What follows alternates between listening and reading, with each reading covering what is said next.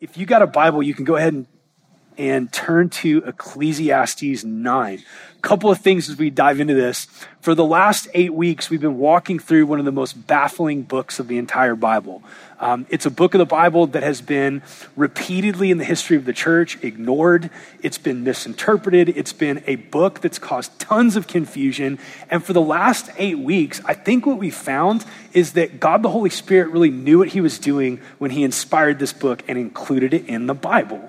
One of the things that's been so beautiful about studying Ecclesiastes for my own soul is that this is a book that's really honest. In fact, sometimes it's painfully honest about the real human condition. This is a book that sort of diagnoses the questions and the yearnings that human beings carry and all the ridiculous things that we do with those desires. This is a book that's really accurate about this tension that we feel. It's this tension we carry that sometimes we're not aware of because we try to stay busy and not look at it. It's the tension between two radically different parts of our humanity, and here they are. The first part of our humanity is that we were made for earth, and we have things in common with animals. Like you have a body. Right now in this moment, you're probably starting to dream a little bit about brunch if you're like me, right? You have appetites. You need food. You need shelter. Human beings are creatures of desire. We're creatures with biology. We're creatures that were made to inhabit this planet and enjoy this planet. We're folks that get thirsty and we're folks that get hungry. And here's the reality, like animals, our bodies came from dust and our bodies are going to return to dust. So human beings, and especially in the book of Ecclesiastes, this teacher, this wise person, human beings are often prone to just standing in the face of time and death and chaos and injustice, feeling really helpless and really small and having no idea what to do. Now, that's not all of humanity though, because in addition to being made for earth and having things in common with animals, we were made for God and we're made in the image of God. We were made for God and we were made in the image of God, which means, just as the writer of Ecclesiastes said, you have eternity written in your heart. You have this longing for transcendence. And that word transcendence is a bit of a weird one. It's one that gets thrown around a little bit and not defined. The idea of transcendence is that you want something that is above or beyond the normal human experience. You want something that's exceptional. You want something that's eternal. You want a love that's going to last. And so the tension or the conflict of being a human being, if we could be so bold, the tension is, on one hand, you're this biological being that can touch and taste and smell and feel, and you live in a material world where there's all kinds of delights and options for trying to find meaning and satisfaction. And you're this spiritual being that was created to know God, to love God, and to actually live forever. And in the midst of that tension, it's really confusing figuring out, how do you navigate life when you have this longing for eternity and all you're really aware of is that you got to get up tomorrow morning and punch in and punch out and try to carve out an existence that kind of makes sense. This is why we said in the beginning that human beings in a lot of ways are created for tragedy more than we are for triumph. Like there's a conflict in us. There's a struggle inside of us. And what Ecclesiastes does that I think is so helpful is Ecclesiastes reminds us that those desires and longings that we point in all kinds of crazy directions, like towards hedonism or towards honor or towards career or towards religion or towards morality, those deep longings, those deep desires, those transcendent yearnings that we point in all kinds of directions are actually yearnings and desires that can never fully be satisfied under the sun. So today, in our journey through Ecclesiastes, what we get to talk about is perhaps one of the most helpful weeks out of the entire journey. We get to talk about, as these human creatures who have things in common with animals, and as these image bearers of God who have yearnings to know and to experience transcendence, how do we carve out an ordinary spirituality where every single day really matters? How do you carve out an ordinary spirituality where you experience food and drink not as the answer to your deepest yearnings, but as a place you meet with God to be changed by him in the moment?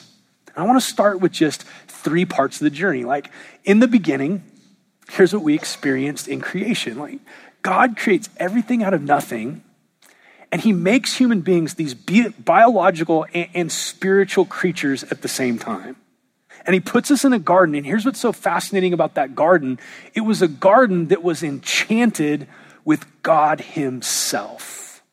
There was no temple in that garden. There was no structure where God said, if you really want to meet with me or experience the holy, if you want to taste transcendence, if you want a sense of what's eternal, you got to leave the garden and all the ordinary, and you got to go do this pilgrimage to this holy place over there where there's this beautiful building with a dome. That's where the holy stuff is.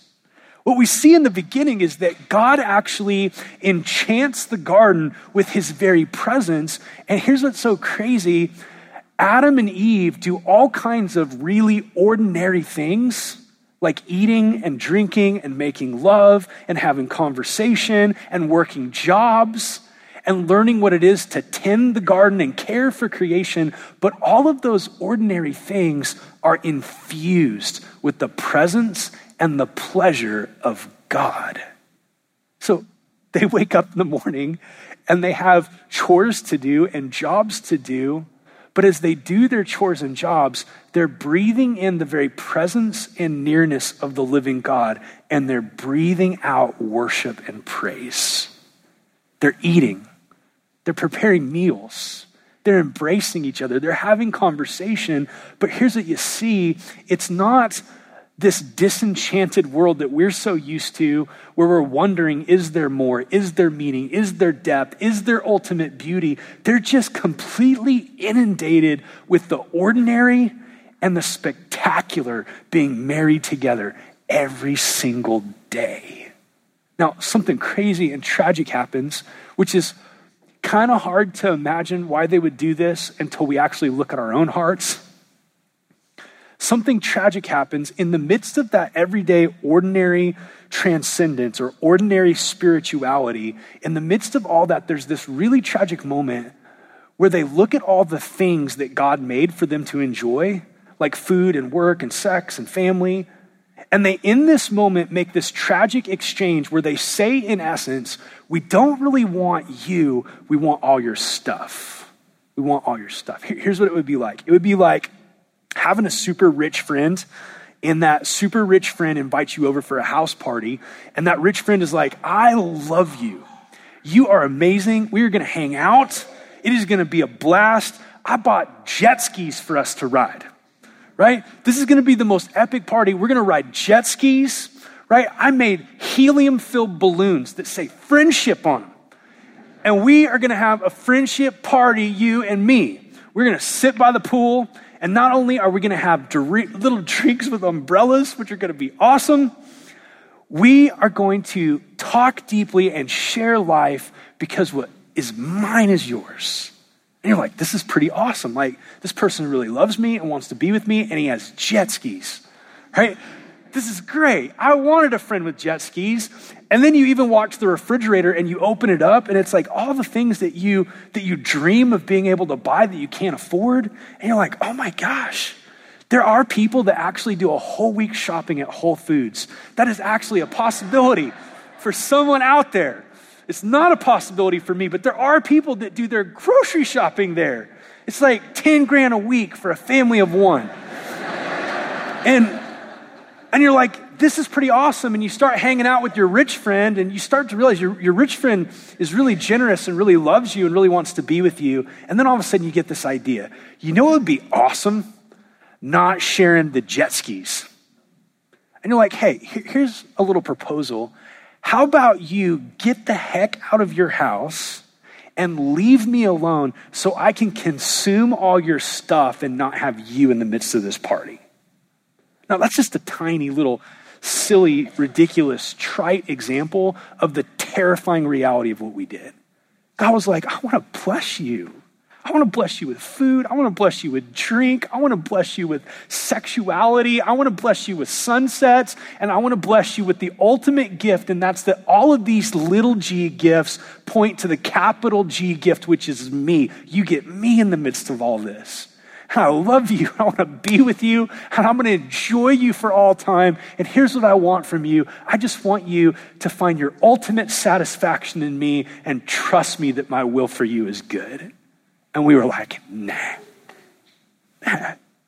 In that moment, here's what happened. Sin entered in, and sin brings separation from God. It's not that God abandoned the world. It's that we lost the capacity to commune with him, to hear him, to know him, and to feel him. Our hearts grew cold to him. And so here's what we were left with. We were left with a God-haunted world. We were left with all those yearnings for transcendence, for eternity, for satisfaction, for identity. But we didn't have the capacity or the ability to know him and love him because our hearts had grown dead and cold due to sin. So here's what we have. Post the garden, east of Eden, here's what it is to be a human being. It's to have this animal part of you, and I don't necessarily mean that in just a base way. I mean, there's a biological part of you that touches and tastes and smells and needs to eat and has desires and thirsts and hungers. And there's this eternal image-bearing part of you that can only find its ultimate satisfaction in God, but you can't see God and you can't find God and you can't hear God and you're dead to God. And therefore, what are we left with? We're left with aiming all of our ultimate desires and needs on ordinary stuff that can't satisfy us. So what's the book of Ecclesiastes about? It's about the good life experiment. How do you fill up what Blaise Pascal called the infinite abyss of your soul? Is it in money? Is it sex? Is it pleasure? Is it religion? Is it leaving a legacy? Is it being a mom? Is it being a dad? Is it in working really hard? Is it in being rich? What happens in Ecclesiastes is at every turn, here's his conclusion. He's like, no, that didn't work. That didn't work. That didn't work. That didn't work. And what happens in chapter 9 that's really refreshing and really encouraging is he gives us a glimpse. He gives us a glimpse into restored, ordinary spirituality. He gives us a glimpse into what you were actually created to enjoy, which is eating and drinking and relationship and work and family and geography, like your neighborhood and the place that you live and play, in the midst of a relationship with the ultimate pleasure of the universe that is God himself. So take your Bible, we're going to look at this and talk about what would ordinary, everyday spirituality look like where ordinary places and ordinary things become sanctified and beautiful and infused with the presence of God. Ecclesiastes 9, starting in verse 7, he says this, "Go, eat your bread with joy, and drink your wine with a merry heart, for God has already approved what you do. Let your garments always be white. Let not oil be lacking on your head. Enjoy life with the wife whom you love all the days of your vain life that he has given you under the sun, because that is your portion in life and in your toil at which you toil under the sun. And whatever your hands find to do, do it with all your might, for there is no work or thought or knowledge or wisdom in Sheol where you are going." Okay, this is crazy because it feels kind of like he's talking out of both sides of his mouth, because he's told us that all of these things ultimately result in meaninglessness. Like ultimately, work and family and sex and money and all the things that he kind of mentions here, ultimately, if you aim your ultimate meaning at those things, you're going to be really frustrated and really disappointed and really cynical. And yet at the same time, he's saying, but these things are really good and they're really beautiful, they're really rich and they're really important.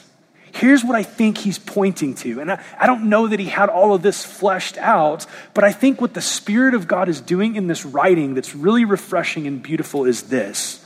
I think it's that ordinary gifts, ordinary everyday goods, like celebration and feasting and marriage and work, ordinary everyday gifts become deeply spiritual and deeply meaningful when we stop asking them for our meaning.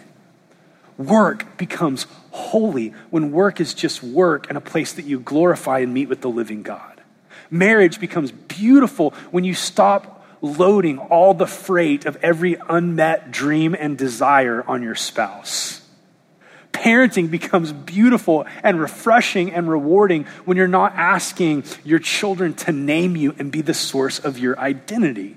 To actually be reconnected with the living God through the work of Jesus infuses the world with the intended enchantment of God's presence that you were made to enjoy. It makes regular, everyday stuff become holy, rich, and beautiful. So through the work of Jesus, here's the reality. Let me list this stuff. Let's talk about food and drink. If the hole in your soul is aimed towards food and drink to either medicate you away from your sense of despair or satisfy your deepest longings, what happens? Well, you either become a glutton or a drunkard, correct? But what happens if your faith is in Jesus and the invitation of Christ is to find your identity in his finished work, your satisfaction in his finished work? You're actually called in Jesus to rest in the fact that he's atoned for all your sins and to take your burdens and your delights to God in prayer, who you can now approach through Jesus. What happens with food and drink in that moment? Well, track with me. Food and drink is no longer just human necessities or places that you try to medicate your sadness away. Through the work of Jesus, here's what happens. Food and drink become a sacred place of receiving the provision that your Father provides for you. Food and drink become a sacred place to enjoy relationship. Food and drink become a place where God satisfies not just your soul, but your body with his goodness. I remember in my 20s being a Christian in the Bible Belt and just being so epically sick of kind of dead consumer Christianity and having a really bad attitude about it. And I remember thinking that I was way more spiritual than all those Christians that always thank God for their meals. I remember thinking like, that's just so lame to just do that as a tradition. It's so religious. You always thank God for your meals and bow your heads. I'm so cool, I don't need you at all. Like, here's what's funny, man.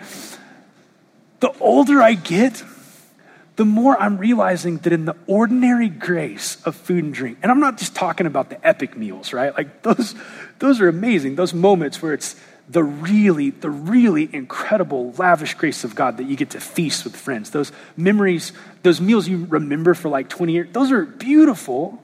But I'm talking about just those regular meals, man. Like trying to get something in your baby's belly as they're heading out the door to school.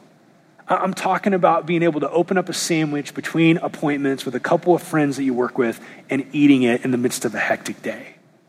What happens in the grace of Jesus, track with me, is that those moments become infused with the presence of God when you realize, oh, you know what? It's a Father who's meeting my needs and providing for me and caring for me like he cares for all creation. And I actually can open my hands up and receive with gratitude the gift that he just gave me. It's normal, everyday spirituality in food and drink. This last week, we had friends in from South Africa and we got to do a celebration at my house. It was our leadership community. It was our elders and wives and friends from out of town. And it was so beautiful to be able to lift up a glass and just say, hey, this whole night, we're feasting in the presence of the living God who has provided for our needs, and he's actually here in the middle of every conversation we're about to have. And you know what happened? It felt like what I imagined the garden might have felt like. It was enchanted with the very presence of God. We didn't just talk about sports or hunting or hobby. Like, there were people that were opening up their hearts and their souls in celebration, and people that were opening up their hearts and souls in mourning. And in the midst of all of it, prayer wasn't some dead, ritualistic thing you have to do. Prayer was the natural response of being in the presence of a God who loves us and who's covered our sins through the cross. Ordinary spirituality includes food and drink. It also includes, according to him, celebration. He says, let your garments be always white and let not oil be lacking on your head. Now, this is a little baffling for me because I did a little research into why are the garments white and what's the deal with the oil. That seems weird. I don't get that culturally. In the ancient Near East, white was the color of celebration. So in essence, it's like he's saying, don't forget to dry clean your tuxedo and your best evening gown. Don't forget to dry clean them and put them on. Don't forget to party. Don't forget to celebrate.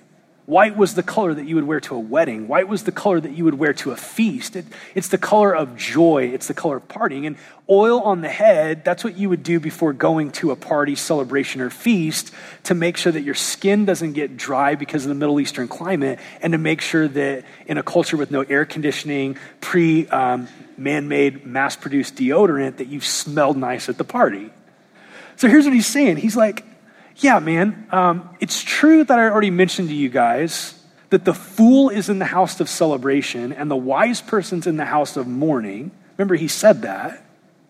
It's true that you need to sit in lamentation and feel the weight of just how messed up the world is. That's true. But also, make sure that you keep your tuxedo pressed. Make sure that you're ready to put your evening gown on. Make sure that you put on your perfume, because life is to be celebrated. Now, track with me. Like, if Ecclesiastes was all we had, we'd have to say to the teacher, you're kind of crazy. You're kind of crazy, because I don't know how to reconcile wisdom is found in going to the funeral, not going to the wedding, because he kind of mentions that. I don't know how to reconcile that with you telling me that I need to break out my best gear and be ready to party, because you just kind of walk through how jacked up and sucky the whole world is for like 9 chapters. So tell me, how am I supposed to celebrate and party when chance happens to everybody, injustice is rampant, and as you said, teacher, death's coming for all of us, so congratulations. Well, here's what's beautiful. Again, it's pointing to fulfillment beyond this. Here's what Jesus Christ does.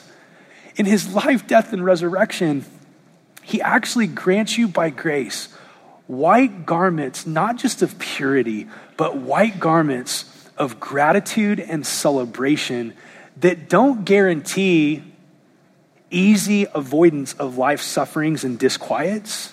But in the midst of all of life's sufferings and disquiets, here's what you can bank on in Jesus. All of the promises of God are yes to you. If your faith is in Jesus today, that doesn't mean that you'll never get cancer. It doesn't mean that your marriage won't go through a really hard time. It doesn't mean that the economy won't take a downturn and that you won't get laid off if you're a Christian. But if you're a follower of Jesus, the white garments that Jesus has bought for you and given to you as a gift are garments of celebration, in which, even in the worst moments of this life, here's what you know beyond a shadow of a doubt: the Father's yes is towards you through Jesus.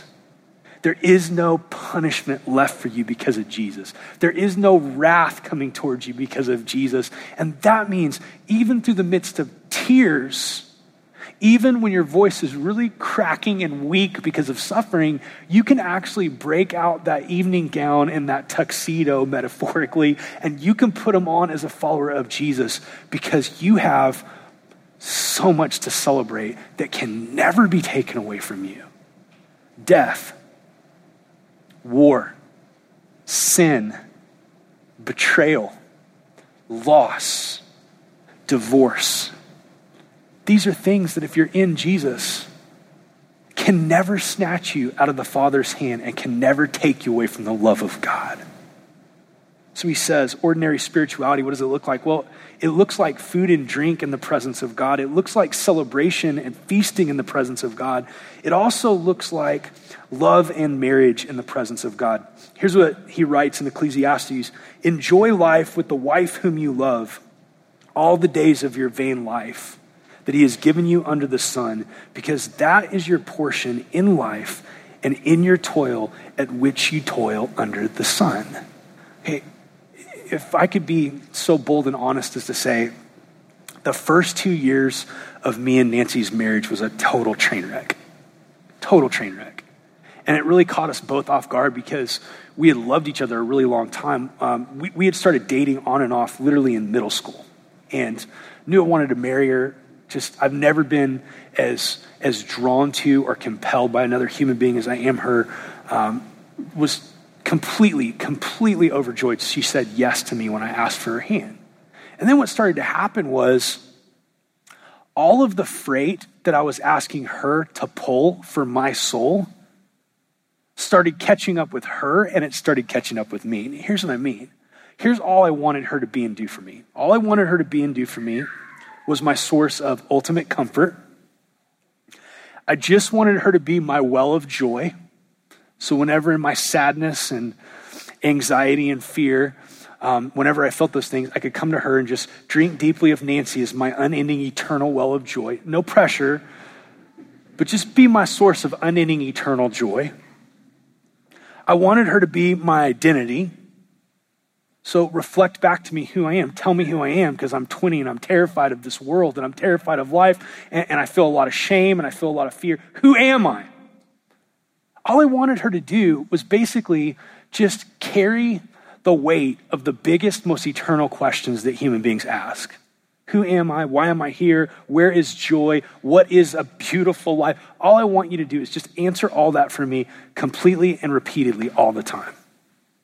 Now, what happened? Well, she got crushed under the weight of that. And I got crushed under the weight of that. What is he saying here? He's saying, enjoy life with the wife whom you love. How is that even possible? Well, in our culture, here's what we say. Self-actualization comes from romantic love. So the good life in our culture, where's that found? Well, it's found in finding the one. How do you know they're the one? Well, they satisfy the deepest longings of your soul, always and forever. Right? That's how you know. That's how you know, man. That's all I need you to do is just satisfy the deepest longings of my soul, always and forever. Sign on the dotted line. And not only that, but it's like, don't just be my companion and my friend and my lover. Make sure that as my lover, you stay like the epitome of my culturally shaped version of what is beautiful. So you better not get stretch marks after you have kids. You better not put on weight. Gravity better never catch up with you. It's true. And the problem with that, man, is that what we're doing is we're actually trying to find a person to meet needs and to fulfill longings that no person can meet and fulfill. And here's what's so crazy about Jesus. Jesus says in the book of Ephesians, husbands, love your wives as Christ loved the church. Here's what's so breathtaking about the gospel. When you actually receive the love of God that's yours in Christ, you start to be invited into an ongoing life of figuring out the answers to those biggest questions that no spouse can ever answer. And what starts to happen is a liberation where you can enjoy and love your spouse because you no longer need them to be God. You no longer have to compare them to everybody else. You no longer have to be looking for the grass being greener elsewhere, because covenant marriage is about God demonstrating his love and pouring out his love on you in the midst of covenant. And that means marriage is about your holiness more than it's about your happiness. Ordinary, everyday spirituality. What's he saying? Well, in Jesus, it's things like the way we eat and drink in the presence of God, like we were created to in the beginning. It's the way that we celebrate in the presence of God, the way we were created to in the beginning. That life for a Christian on good days and bad days is breathing in grace and breathing out thanksgiving. That marriage and family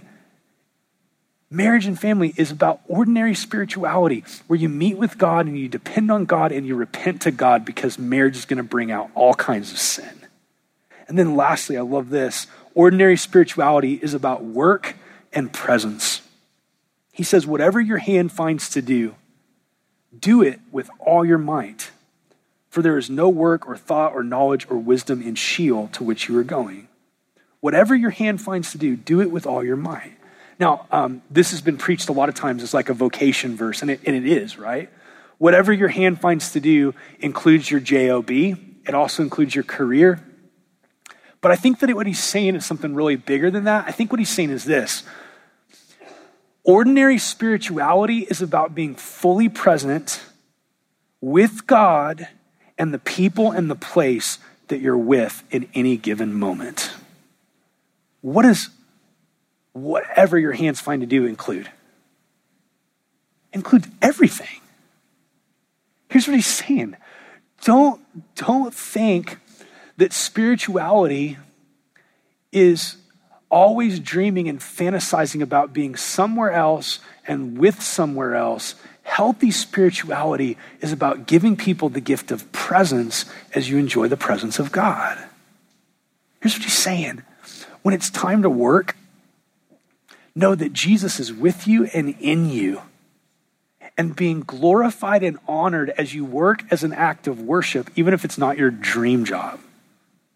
When you wake up tomorrow to be a barista, or you wake up tomorrow to hang duct work for a new building in our city, or you wake up tomorrow to be a teacher, or you wake up tomorrow to be a stay-at-home mom, fill in the blank, whatever your job is, being fully present and doing that job with heart and passion is as spiritual as what we're gonna do today at the end of this service as we receive a benediction.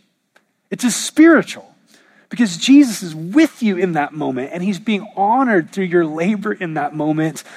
And what he's asking you to do is be present in that moment. And then when it's time to go home, instead of when you're at work dreaming about being home, and then when you're at home you dream about being at work, is that not our condition?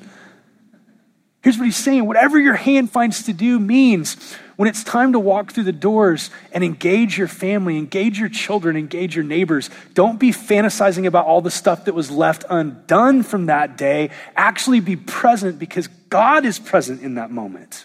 God is with you in that place. I think it's just so crazy with all four of those categories. You've got the category of food and drink. You've got the category of celebration. You've got the category of love and marriage. You've got the category of work and being present. I think it's so crazy in all of those different categories that we live in a moment where we're longing for the big and the sexy and the marketable when it comes to all that. Here's what I mean, like flipping social media, like we're constantly crafting an image of bigger and better and more famous to try to get affirmed from people that don't give a rip about us. They don't care about you. They don't love you. They don't know you. They're not really your friends. They're not really your friends. Your friends are people that actually show up in your life when you're hurting. They're not your friends. And we live in this crazy moment where everything needs to be bigger and sexier and shinier and more flashy. And the crazy thing is, Paul tells the Thessalonians to make it their ambition to lead quiet lives. Quiet lives. And then he lists things like quiet lives of love for God, for neighbor, for family, for brother, for sister. And to work with your hands, to live quiet lives of vocation, knowing that your job is as spiritual as your worship gathering. And we live in this moment where everything in our culture is warring against that and fighting against that. So let me say a couple of things, okay? In closing this, landing the plane, we're gonna pray. In closing this, everyday spirituality is possible because you were far from God and you couldn't get beyond the sun to get to him. So he sent Jesus to come under the sun to get to you. And what's so crazy about that scandal of mercy is that your ongoing ordinary life, regular life, like changing diapers life, like trying to figure out the awkward first date life, ordinary, regular, average life that we kind of want to speed up so the important stuff happens becomes the sanctuary where we get to learn to hear the voice and enjoy the presence of the living God. Because if your faith is in Jesus, he's with you in those moments. He's with you. Tomorrow morning is a holy day. And not because it's bigger and flashier and sexier and faster than today. Tomorrow morning is a holy day Because the living God has prepared it for you to be present with him and present with the people that he's placed you in relationship with. It's beautiful. Hey, can I just say something? It's a holy thing to love Jesus and work 60 years. Get calluses put on your hands by waking up early every morning, going to a job that's not the flashy job, the sexy job, but it's the job you've been given to honor God and to put food on the table. That's holy. That's a spiritual thing. Moms, in this blogger climate where it's like the epitome of a Christian woman is like, you got to have like 250,000 Facebook followers, and you got to have your own fashion line, and you got to have like a show on HGTV, and you got to be super cute while you do all that stuff. Can I just say, real everyday spirituality is realizing it's profoundly holy when you change that diaper to the glory of God. God's with you in that moment. Jesus makes it possible for us to go back to the created, intended design of God, that we would live in a world where the average and ordinary is enchanted with the transcendent. The average and ordinary it's enchanted with the presence of God. Work and play in every arena of your life, if you're following Jesus, is enchanted with the living God.